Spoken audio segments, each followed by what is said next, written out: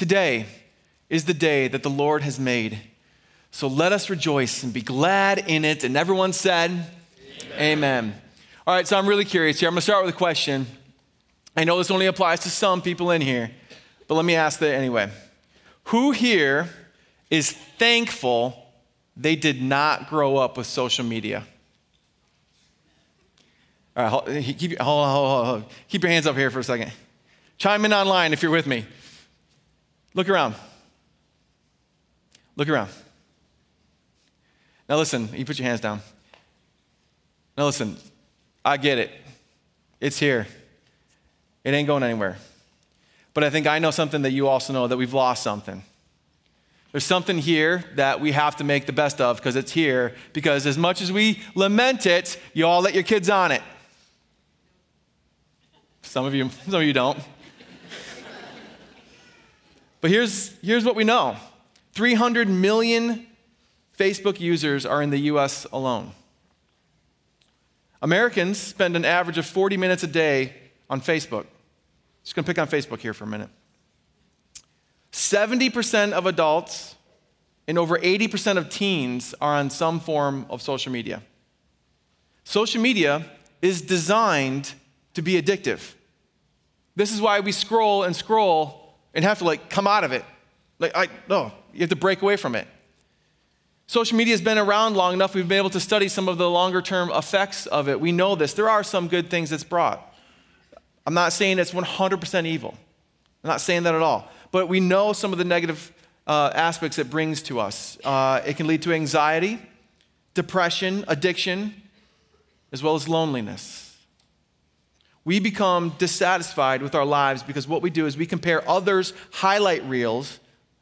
highlight reels to our real life. And we look at them and we think, how perfect are their lives? Look at how many friends and followers they have. Look how many likes that their posts get. And what it does is it messes with our own sense of self-worth. Because what we do is we compare. And as they say, comparison is the thief of joy. Based on most recent data, the average American has 350 Facebook friends. But psychologists tell us that we can really only have 3 to maybe 5 deep friendships. Now, our circle of friends, like our wider circle of friends, can be around 25 people who we have some meaningful friendship with.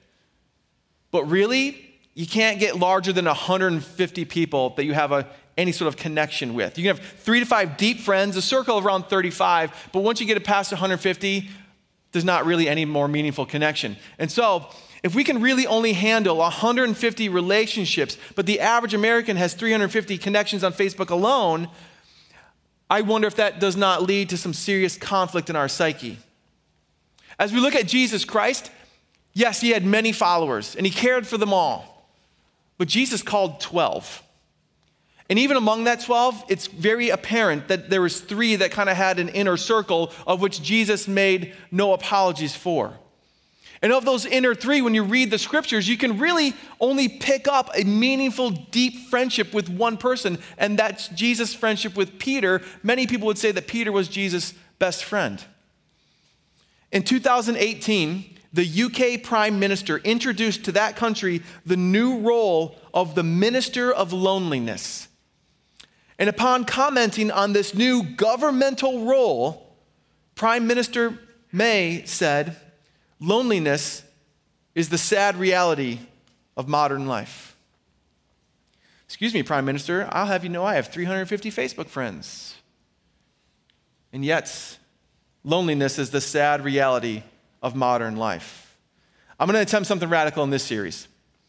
I want to define and raise the value of friendship and deepen the friendships that you do have. In doing so, realize really who is a friend versus someone who's just a great connection. I don't want you to think about losing friends. I want you to value and guard what the word friend is. We can have many great acquaintances in our life who do kind and good things to us. But let's reserve the word friend for what it actually is meant to mean.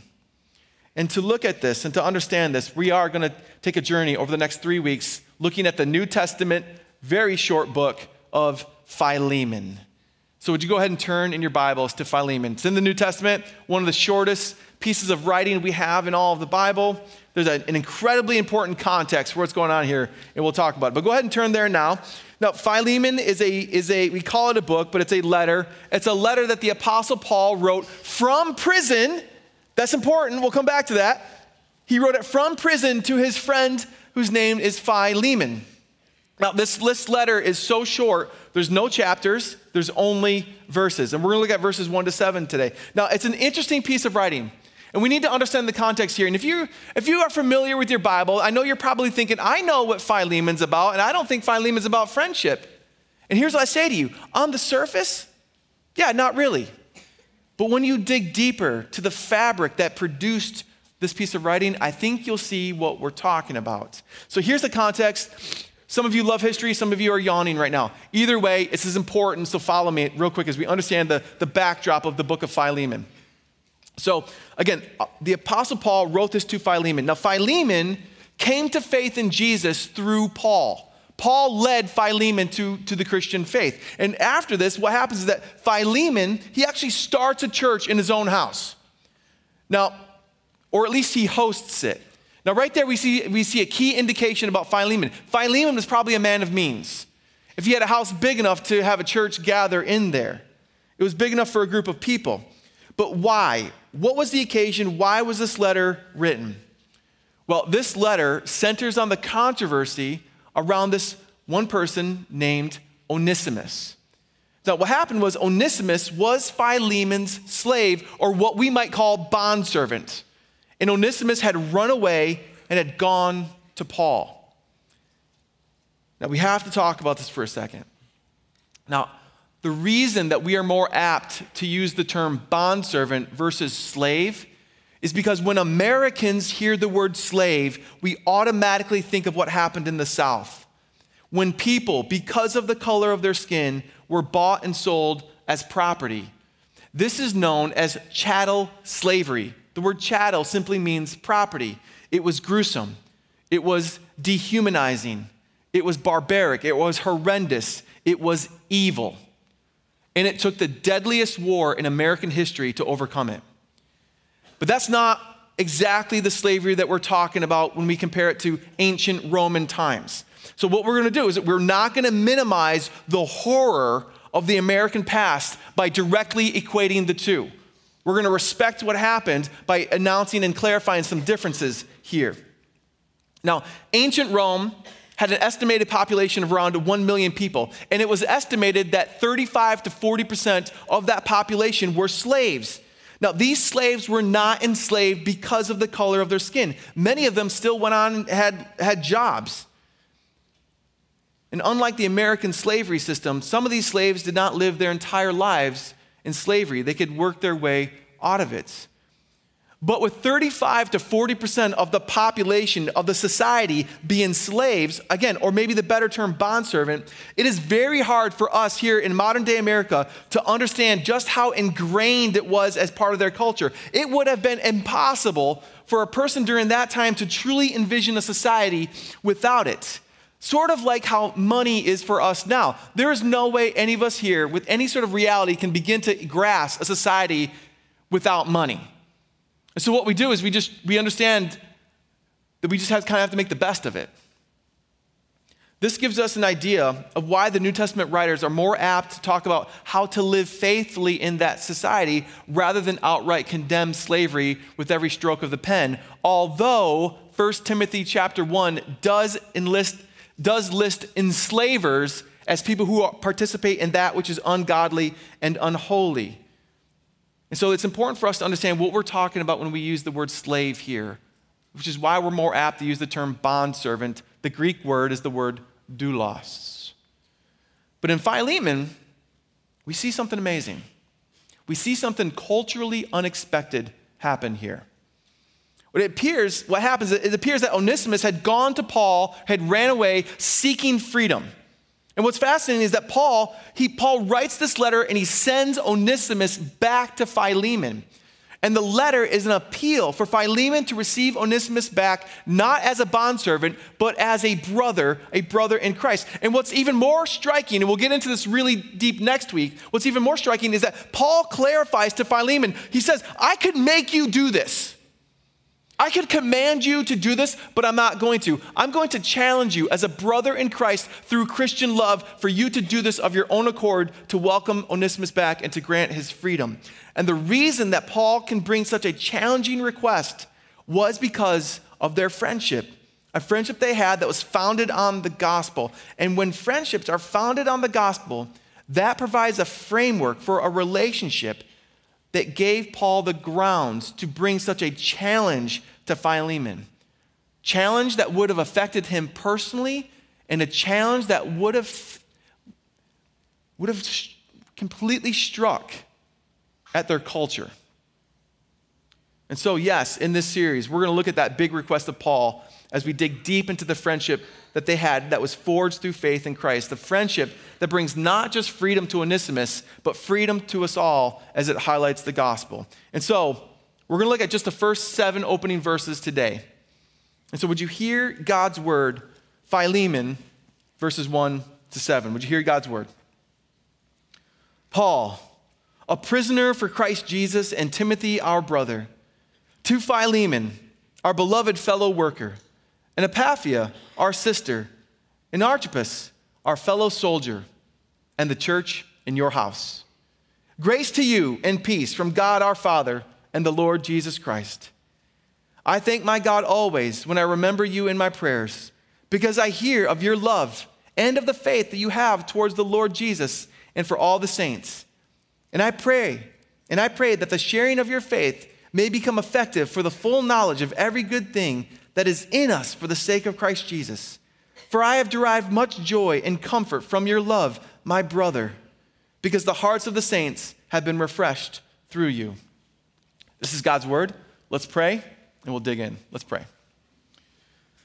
Father, we thank you for the freedom that we have in Christ, freedom from the sin that so easily entangles us. And I pray, Father, that by this series, that yes, we can raise the value of friendship and deepen the friendships that we do have. May this happen for your glory and for our good, and may it lead to a gospel light for all to see.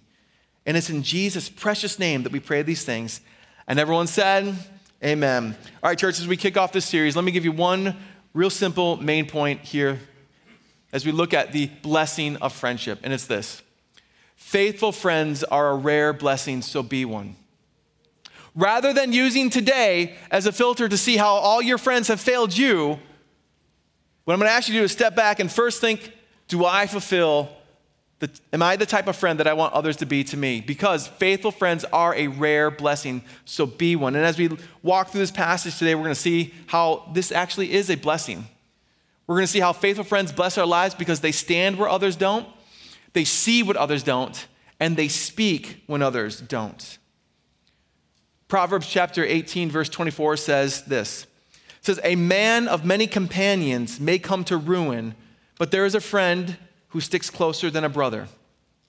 Meaning, just because a person is popular, that doesn't mean they have someone who will have their back.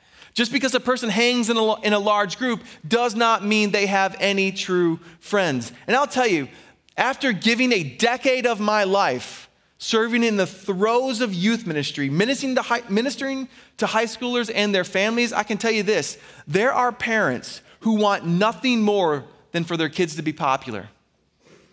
They want their kids to be well-liked, admired, and have a large group. And these parents will sacrifice their children's spiritual development in pursuit of this. I saw it time and time again. And so not only do kids not grow spiritually, but what ends up happening is that they value popularity more than spirituality. And because that's their path, they don't know how to have true and godly friendships. They don't know how to be a true and godly friend because they don't know who Jesus is. And they don't know how to have friendships founded on the beauty and the power of the gospel or godly principles. What ends up happening is that they have acquaintances based on affinity groups such as sports and other activities, but not things like faith, which will transcend stages of life. My hope is in this series, as I said it before, I'll say it again, that we raise the value of friendship, we deepen the friendships we have, and we realize who is a real friend versus someone who's just a great, kind, good connection in your life. I'm not saying cut out good people, but I am saying guard the word friend. But real friendships, as we see in the series, they are a blessing. Next week, we'll look at the burden of friendship. And then finally, we'll see the beauty that friendships bring to us and to the world around us. So let's get into it. Firstly, faithful friends bless our lives because they stand where others don't. Let's go verses 1, 2, and 3 together. Paul, a prisoner of Christ Jesus, and Timothy, our brother. In the ancient world, the author signed his name first. We sign it at the end. In the ancient world, they signed their names first. So Paul wrote the letter. He's got Timothy by his side. And he writes it to who? It continues. To Philemon, listen to this, our beloved fellow worker, Epaphia, our sister, and Archippus, our fellow soldier, and to the church in your house. Grace to you and peace from God our Father and the Lord Jesus. So the first thing we see is that this is not a private letter between Paul and Philemon. Paul is making this a public notice. It's to Philemon as well as to Epaphia and to Archippus. Archippus is also mentioned in Colossians. Now, we don't know if those two are just family or if they're leaders in the church. We don't know exactly who they are, but we know they're part of the group that gathers as a church in Philemon's home. But even more than applying public pressure, Paul is reminding Philemon about their relationship together, that they stand together in this common faith. And what's really awesome, and I hope you are keen enough and patient enough and you have the eyes open, when you read the pages of Scripture, you're actually reading the words that are there because it's actually pretty important. We see some of the connections and the descriptors. I mean, it's beautiful here. Do you see how every person gets their own descriptor? Prisoner, brother, worker, sister, soldier. Each person mentioned gets a different title that shows the connection that they have to one another in their common faith, a faith centered on the gospel. Because when you have a faith, when you have a friendship forged in faith, you are family. When you have a friendship forged in the gospel, you're co-laborers for God's kingdom. When you have a faith where Jesus is your king, then you are fellow warriors standing together in the faith. Every notion that Paul mentioned here denotes this reality that they are to stand by each other. They are friends in the faith. They are family, co-workers, and warriors, and they stand together. Why? Because that's what friends do. Even if they're 1,000 miles apart, they stand together. And take notice, we'll get into Onesimus next week, but even Onesimus isn't specifically mentioned, but Paul gives a nod to him when Paul mentions the fact that he himself is a prisoner, someone that is held against his will. This is a clear nod to, yes, Onesimus, but also to where this letter is going, because Paul's going to request Onesimus' freedom from Philemon. And this happens because friends stand together. We're there for each other. We stand next to each other when others don't. And so my question for you is, do you have a friend like that? And even before you answer that question, you should be asking yourself, am I a friend like that? Am I the type of friend that I want my other friends to be to me? Because friends stand where others don't. The second thing we see is that friends see what others don't. Look at verses 4 and 5. Paul goes on to say, I thank my God always when I remember you in my prayers because I hear of your love and of the faith that you have towards the Lord Jesus and the saints. Don't move past the words on the page. Paul prays for his friend. When was the last time you prayed for a friend and mentioned their name in your prayer? When was the last time you prayed for your friend? Paul prays for his friend because that's what friends do. And notice this, that in his prayer, Paul is taking notice of what Philemon is doing for Jesus and for other Christians. Paul sees what Philemon does, even from afar. And I can tell you, Christian love and charity work, when done right, charity isn't something many people see you do, but your friends see it, even if the world doesn't. Why? Because your friends stand next to you. And they get a window into your life that others don't. But look at this next verse, verse 6. This is the infamous Philemon, verse 6. It's easily the most famous of all the verses in Philemon, and also at the same time notoriously difficult to understand what Paul is saying here. I'm going to throw it up on the screen. Let's all look at it together here. Philemon 6. Paul writes and he says this. He says, "And I pray that the sharing of your faith may become effective for the full knowledge of every good thing that is in us for the sake of Christ." So let's have some Bible study time real quick here. There's a lot going on here, and it centers on what exactly does Paul mean when he talks about the sharing of your faith. Now, as much as we would like it to be, Paul is more likely than Paul's more likely not referring to evangelism. Evangelism is the sharing of your faith with someone who doesn't know the gospel. You're telling them about Jesus for the first time. That's probably not what Paul's talking about here. The word he uses for sharing is the Greek word koinonia, and it means fellowship. It means partnership. It means communion. It means having participation in. Paul is saying that as you partake in the fellowship with other Christians, may that help you to see an even clearer picture of what we have because of Jesus. More than a call to share our faith with non-Christians or with strangers, to share our faith means that we gather with other Christians to share our faith like we share a meal. Now, what I'm about to say probably feels a little bit like I'm maybe preaching to the choir because you're all actually here. But too many of us, we don't have better Christian connections in our life because our church attendance is so weak. And to add to that, our church involvement is nearly non-existent. If you show up to church only to walk out as quick as you can without actually engaging in any conversation, without actually signing up to serve, then listen here, don't blame the church for your lack of connection. You're adults, I'm adult, take some initiative. Talk with someone, shake their hand, get involved, join a community group, join women's Bible study, join men's Bible study. Why? Because my prayer for you is exactly the same prayer that Paul had for Philemon. I pray that the sharing of your faith may become effective for the full knowledge of every good thing that is in us for the sake of Christ. I've been at Peace Church for over 10 years now. When I came to Peace Church, we were one church with one service and around 300 people. Fast forward 10 years, we're around 2,300 people at 2 locations through multiple services. We're large. I get it. I get it. It can be very easy to walk into what seems to be a mass and feel unseen. But let me just tell you right now, I know the heart of the people of this church. No one wants anyone to feel unseen. Amen, peace? Amen. I get it. You walk in and it feels like this is a crowd. I'm telling you, we're a congregation. We're a family. Every family has their crazies, okay? You know it, I know it. It's just fine. I love us all. I'm just saying. But when you come in, we want you to be embraced. But listen, we're not a cult. We're not going to make you slash your finger and sign in blood, and we're not going to not let you leave. We want you to be here because you also want to be here. And do we need to get better at certain things? 100%.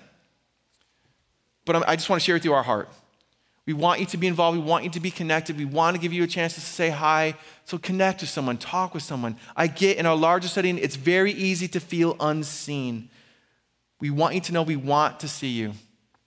But if you want to remain unseen, it is easier to do that in a larger setting. But talk with someone, get connected. Chelsea at our welcome booth is there to help answer questions and help you get on a path to get connected, or just talk with someone. And let me just say this real quick. I'm going to go over my time right now, but I'm going to say it anyway. You got to get over, especially Peace Church if you've been here for a while. We all just need to get over this hump of I'm scared to ask someone how long they've been at Peace because they might say I've been here 5 years and you didn't notice. Get over it. I say that with all due respect and love, get over it. It's very easy in our setting for someone to be here for a while and you not realize it. But guess what? You'll never realize it if you don't make the connection. So let's just get over that and just, have a chuckle about it. You've been here 7 years? I've been 8 years. Be thankful that God brought you the connection. So let's get connected because we want you to be seen. Because friends see you when others don't. And there's friends to be had here. Third thing, faithful friends bless our lives because they speak when others don't. Listen to the encouragement that Paul gives Philemon here. I know verse 6 gets all the fame in this passage, but I like verse 7. Look at verse 7 here. For I have derived much joy and comfort from your love, my brother, because the hearts of the saints have been refreshed through you. Now, do you hear the utter encouragement in that verse? Do you hear the way that Paul is lifting up Philemon and building him up? I tell you right now, I feel so encouraged by the people of this church. I can't imagine another pastor feeling more loved and encouraged than I do by this congregation. But there are many times that people come to me and they want to give me a compliment.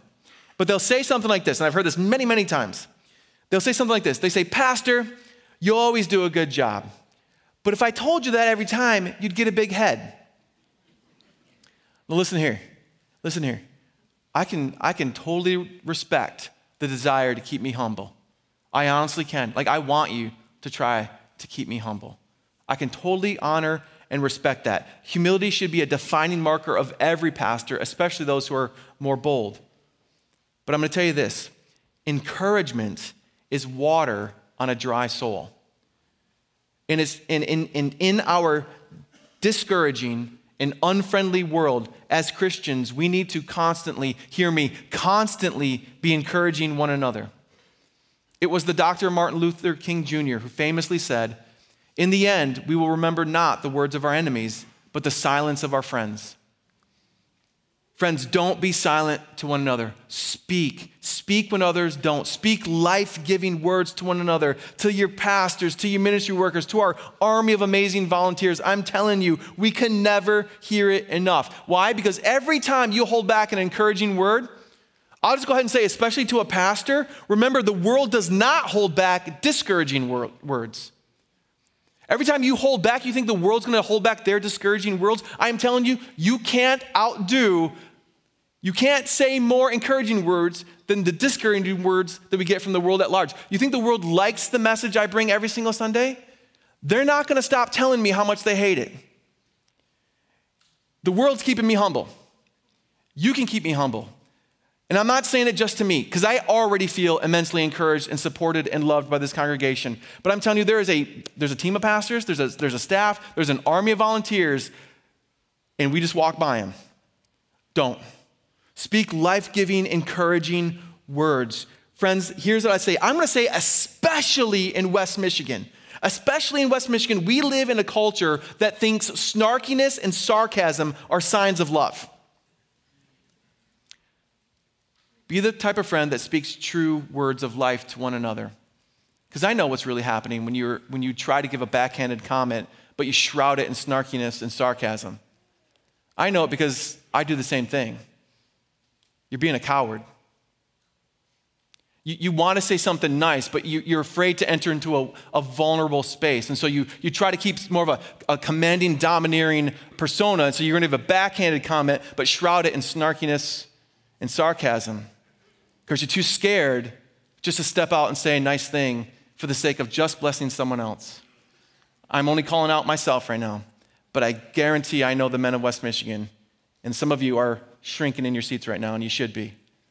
Because you're holding back life-giving words to your friends, to your kids, to your spouse, to your pastors, because you're too afraid to enter into a place of vulnerability to share your heart that you truly love and appreciate what you do.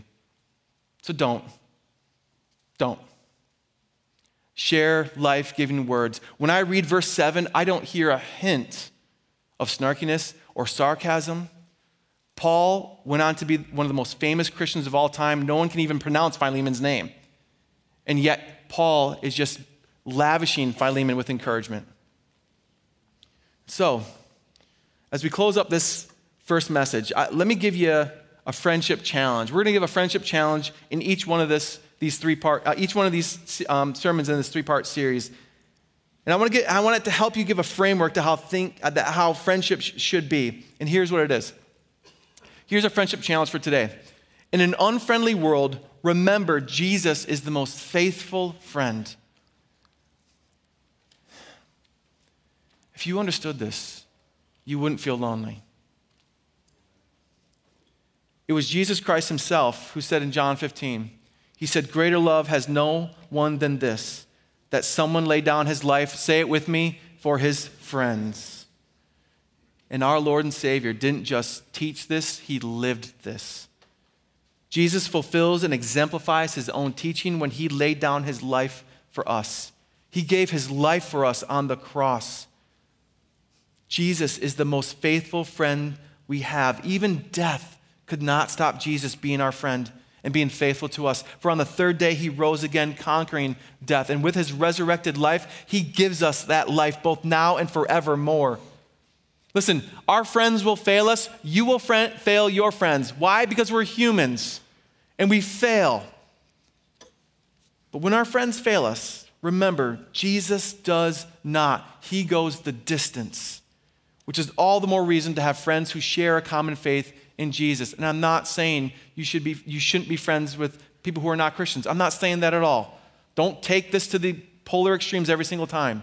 I'm saying when you have friends who share a common vision of friendship that's embodied by Jesus, there's something there that you're not going to find anywhere else.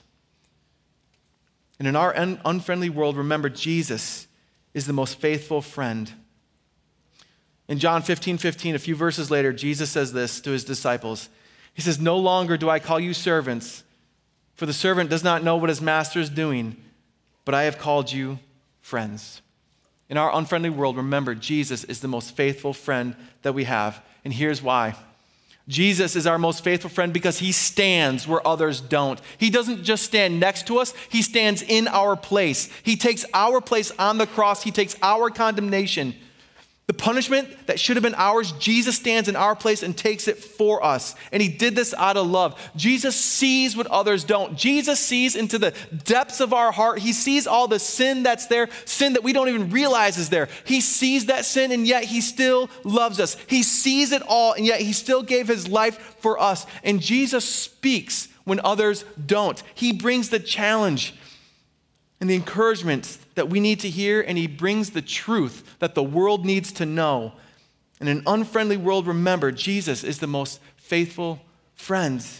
Not only does Jesus prove this to be the greatest friend, he's also the example of what friends should be. And so be the type of friend that Jesus is. Strive to be that, because remember, faithful friends are a rare blessing, so be one. And know that forevermore you have one in Jesus. And so when we sing in a few moments of Jesus being our friend, I pray that that old hymn brings a new meaning to you here this morning. Jesus is our most faithful friend, and a faithful friend is a rare blessing, so be one. Amen? Amen. Would you please stand? Let's pray. Father, we come before you thankful for the friend that we have in Jesus. And Lord, I pray that social media hasn't so destroyed that word that it's lost all meaning. Father, I pray that when we say that Jesus is our friend, that means something down to our core, down to our soul. And Father, from that place, realizing what Jesus has done for us, being our greatest friend, I pray, Lord, that as we sing this song now, we do so, singing this unto our King, unto our Savior, unto our God, and unto our greatest friend. We pray these things in Jesus' name. And everyone said, amen.